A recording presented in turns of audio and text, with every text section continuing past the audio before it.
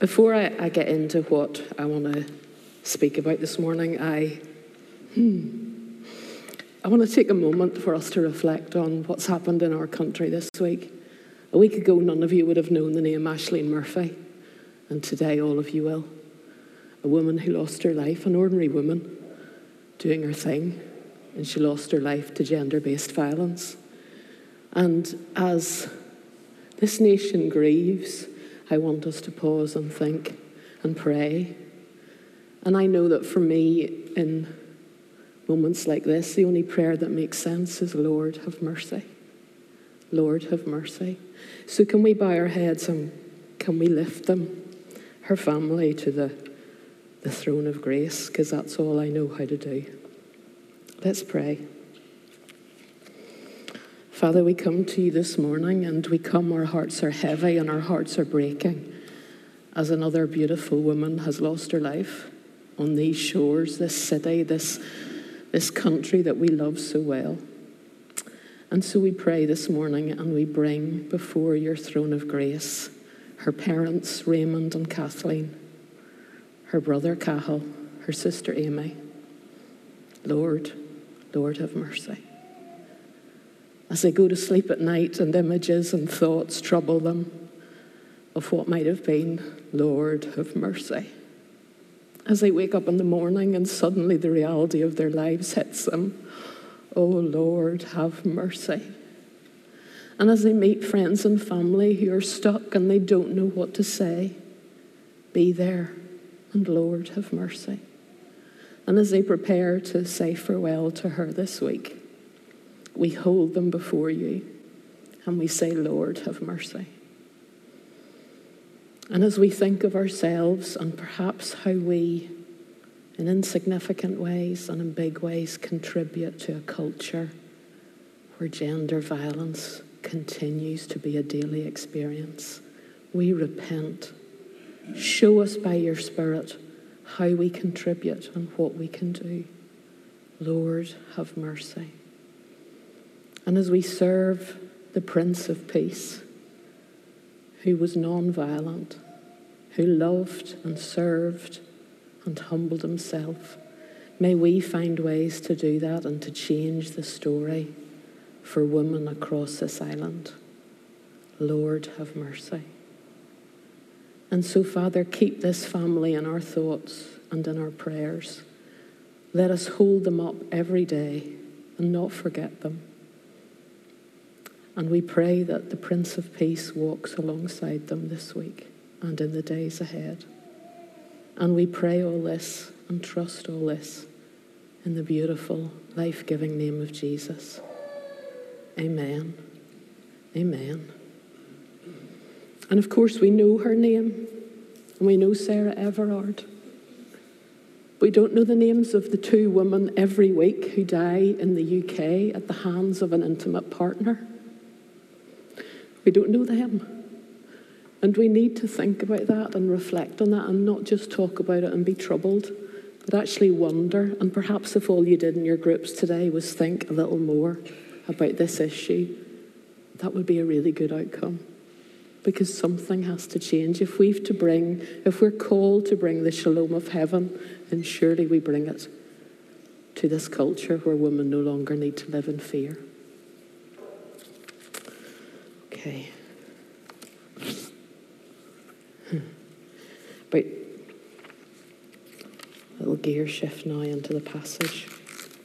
About 20 years ago, as a family, we went to Italy on holiday. 3 sets of families, 6 adults, 8 kids. It was carnage and brilliant all at once.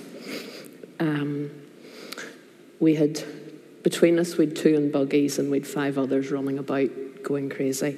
And we decided in our wisdom, or lack of it, that the last day of the holiday we'd spend in Rome and we would do Rome. So we did Rome, and it was 32 degrees at least. It was craziness. Have you done that as well? Yeah. Parents do these things. Anyway, we saw everything. We went to the Vatican City. We went to the Colosseum. We walked and walked and walked. It was hours, and it was hot, 32 degrees. And the last bit on the tour guide was Trevi Fountain. And so it's about 6 o'clock in the evening. It was the 12th of July. Tom, our youngest, was in the buggy, so he was about 2.5. I was in flip-flops because that's all you could wear in 32 degrees of heat. And I was pushing the buggy up this hill because this was apparently the last thing we had to see. And I was hot and uncomfortable and tired and crotchety, much more so than my children were, to be fair. And I turned to Stephen and I said, "This had better be good." And I just was thinking about that this week, and I thought, this has nothing to do with my preach, but I thought very often what happens to us in the moment, instead of owning it and thinking about it and reflecting on it, we blame someone else. I was suddenly making my tiredness and my weariness Stephen's fault. Like, this had better be good or you're for it. How ridiculous. So that's nothing to do with the preach. That's a psychological insight that you're getting for free this morning. So anyway, we get to the top, and I don't know if many of you have seen Trevi Fountain, but you just go through these tiny wee streets, and you suddenly turn the corner, and it's like, whoa, amazing, breathtaking. So we get down, and I take Tom out of the buggy, and him and I sit on the side, and the kids are all around. We get the photos done, and I look down at my feet. 8 hours in flip-flops. It's hot, and it's dusty, and they're stinking. And I have what I consider as a genius idea. And so I literally swivel myself round with Tom on board, and I dip my feet in the fountain. And I watch as the water goes brown and muddy, and and they feel so good, and it's cold. And suddenly, out of the corner of my eye, I can see this squealing, gesticulating police officer.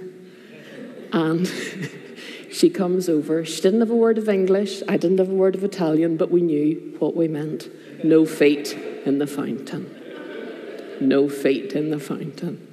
So I thoroughly apologised, lifted my beautifully clean feet and flip-flops out, and kind of walked away slightly ashamed. And that became a little bit of a family giggle the time Mum dipped her feet in Trevi Fountain. You can imagine. But I was thinking about those feet this week as I thought about this story, and we're in John 13, Maundy Thursday, the night before Jesus is betrayed, and he washes their feet. And I thought about it this week, and I thought, if I'd walked up there and someone had said to me, for 20 euros or whatever, I'll wash your feet, I probably would have taken it. But if Stephen or if one of my other mates had said to me, "Steph, let me wash those feet," I don't know that I would have taken it, because I was embarrassed by the dirt and the stinkingness of them and the sweatiness of them and all the rest of it. And that wasn't Middle Eastern times. So hold that thought. So I'm going to read the passage to us. I'm reading it from the Message. I love what N.T. Wright says about this passage. When Jesus wanted to explain to his disciples about his forthcoming death and what it means, he didn't give them a theory, he gave them a meal. And John Mark Comer talks about the meal culture of Jesus' economy. Jesus' mission was to seek and to serve the lost, and his method was to eat and to drink with them. Jesus saved people one meal at a time. So it's Maundy Thursday. This is the context. Maundy Thursday is named Maundy from the Latin word mandatum, which means a command. And the command from this passage is love as I have loved. So 5 nights before the story, Jesus had been eating with his friends, big theme of the New Testament, meals and eating. He'd been eating with Mary and Martha, and Mary had done that beautiful act and had anointed his feet. So Jesus enjoyed it, welcomed it, and embraced it. He knew what was ahead, and he enjoyed the lovely act that his friend did. So this is the backstory. We know that people in those days ate at very low tables. We know that the roads wouldn't just have been like the roads in Rome that I walked on. There would have been, animal waste. I had to think how to say that politely. Animal waste everywhere that they may have walked on. And so what happened when you went to someone's house for a meal was the host provided a slave, and it was the lowest of the slaves. So it wasn't just the normal slaves, it was the least of the slaves, usually a girl. And she would have washed your feet. But for some reason, this didn't happen. And so the story begins. So I'm going to read it here. It's a long story, but I think it's worth it. John chapter 13. Just before the Passover feast, Jesus knew that the time had come to leave this world to go to the Father. Having loved his dear companions, he continued to love them right to the end. It was supper time. The devil by now had Judas, son of Simon the Iscariot, firmly in his grip, all set for the betrayal. Jesus knew that the Father had put him in complete charge of everything, that he came from God and was on his way back to God. So he got up from the supper table, set aside his robe and put on an apron. Then he poured water into a basin and began to wash the feet of the disciples, drying them with his apron. He got to Simon Peter and he said, "Master, you wash my feet." Jesus answered, "You don't understand now what I'm doing, but it will be clear enough to you later." Peter persisted, "You're not going to wash my feet ever." Jesus said to him, "If I don't wash you, you can't be part of what I'm doing." "Master," said Peter, "not only my feet then, wash my hands and wash my head." Jesus said, "If you've had a bath in the morning, you only need to wash your feet now, and you're clean from head to toe. My concern, you understand, is holiness, not hygiene. So now you're clean, but not every one of you." He knew who was betraying him. That's why he said, "Not every one of you." After he had finished washing their feet, he took his robe, put it back on, and went back to his place at the table. Then he said, "Do you understand what I have done to you? You address me as teacher and master, and rightly so. This is what I am. So if I, the master and teacher, washed your feet, you must now wash each other's feet. I've laid down a pattern for you. What I've done, you do.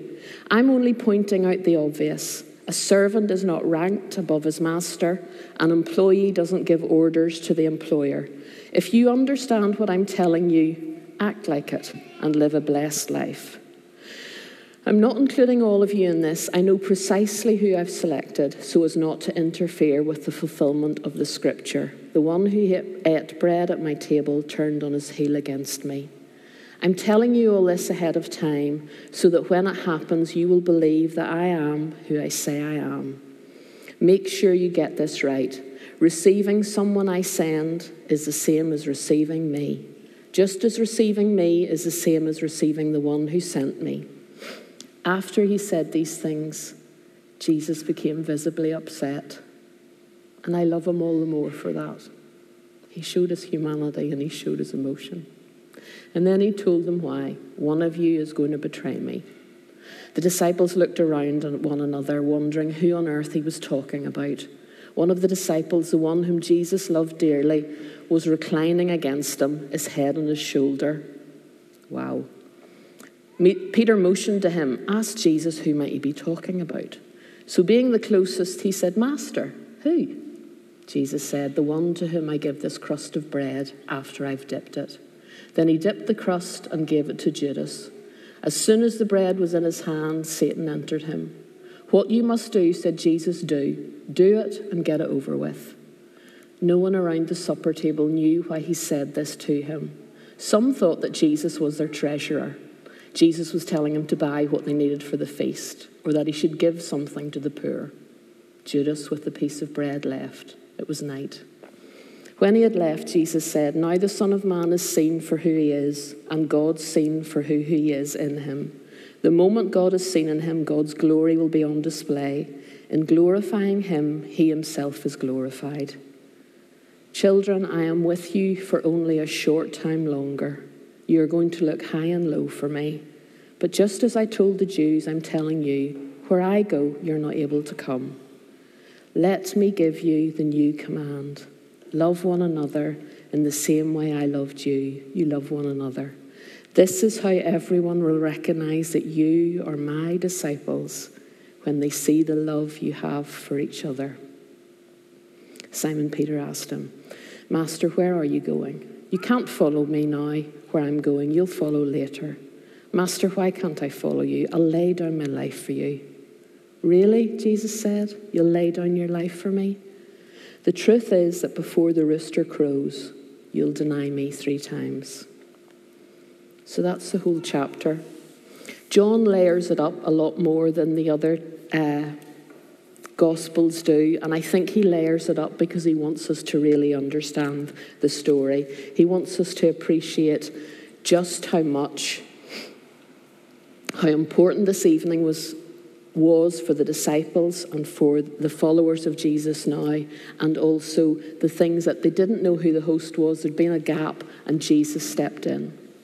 So the things I just want us to think about, if we're thinking about this model of friendship with Jesus and Jesus' friendship with his disciples, what does that actually look like? Because that's what we are called to live. And I suppose the things I simply want to highlight are that Jesus and his disciples were fully known to each other. They were open, they were vulnerable, they were real. He knew the disciples. God had given him the knowledge of what was ahead, and he wanted them to know, I'm all over it. I know what's happening, and it's okay. I'm in charge. You can be safe following me because I know what is ahead. So he was explaining to them what was going to happen that made no sense, but it made sense to him. He always told the truth. And the other thing is, only someone who's very close to you can really betray you. Because Judas was not just saying where Jesus was going, he was talking about his state of mind to those in charge. So it was his closeness to the Lord that allowed him to betray him. And betrayal doesn't happen that often, but it does happen in life. And often when we're betrayed or a leader betrays us, and that happens, I don't know whether to say sometimes or a lot, maybe I'm just going to say sometimes. When leaders betray us, we can start to wonder, will we trust people again? Will we take a risk? But life is always about relational risk and is always about starting again. And I think it's very important to sort of muse on that and maybe what it means for you. Jesus knows Judas, he names it, and he releases him. He tells him, go and do what you need to do. You're not with me. I will still serve you. I've just washed your feet. I'm going to give you food, but now you need to go and do what you need to do. And he releases him. And sometimes that happens in life. We have to set people free. We have to let them go because it's healthier for them and it's healthier for us. I love the phrase that hurt people, but what I love more is loved people, love people. Jesus knew that he was loved. He knew that he was the Father's. He knew that his friends loved him. He had experienced a beautiful act 5 nights before, and he was able to go and love others. And I think going back to my experiences at Trevi Fountain, I would have been embarrassed for one of my friends to do my feet. I really would, because actually it's quite hard to be the vulnerable one. Actually, it's quite hard to share our mess and let someone else care for us. And actually, it's maybe easier for me, and I'm sure I'm not the only one in the room, to care for others than to receive care. And yet, unless I feel and live truly loved by the Father and by the Son and by the Spirit, I can't love anyone else, or I'm doing it with all the wrong reasons. And the other thing I love about Jesus' model of friendship and what he invites us into is that he showed his emotions. As a weeper, I find that beautiful. He loved them to the end, and he showed them his distress. He felt stuff. We should never feel shame about what we feel or what we think, but we should seek help and we should seek support. And of course, Jesus was talking to Peter. When he talked to Peter, he wasn't talking about a hygiene thing. You know, you've washed this morning, you silly man. It's not about this. I'm actually doing something that's speaking to what's ahead. On the cross, I will wash away your sins. It's referring back to Ezekiel 36. Then I will sprinkle clean water on you, and you will be clean. I will cleanse you from all your filthiness and from all your idols. And so I want us to pause now and go into our groups, but I want us, when we come to the table later, I want us to think about this idea of being invited to show our mess and our dirt. This is a metaphor, I believe, for how the Lord loves us. The mess and the dirt on our feet. He wants to come and care for it. He wants to clean it. He wants to sit with you and massage your feet, metaphorically. You're fully accepted and fully loved. There's nothing that will hold you back. And so we'll reflect upon that again in the table.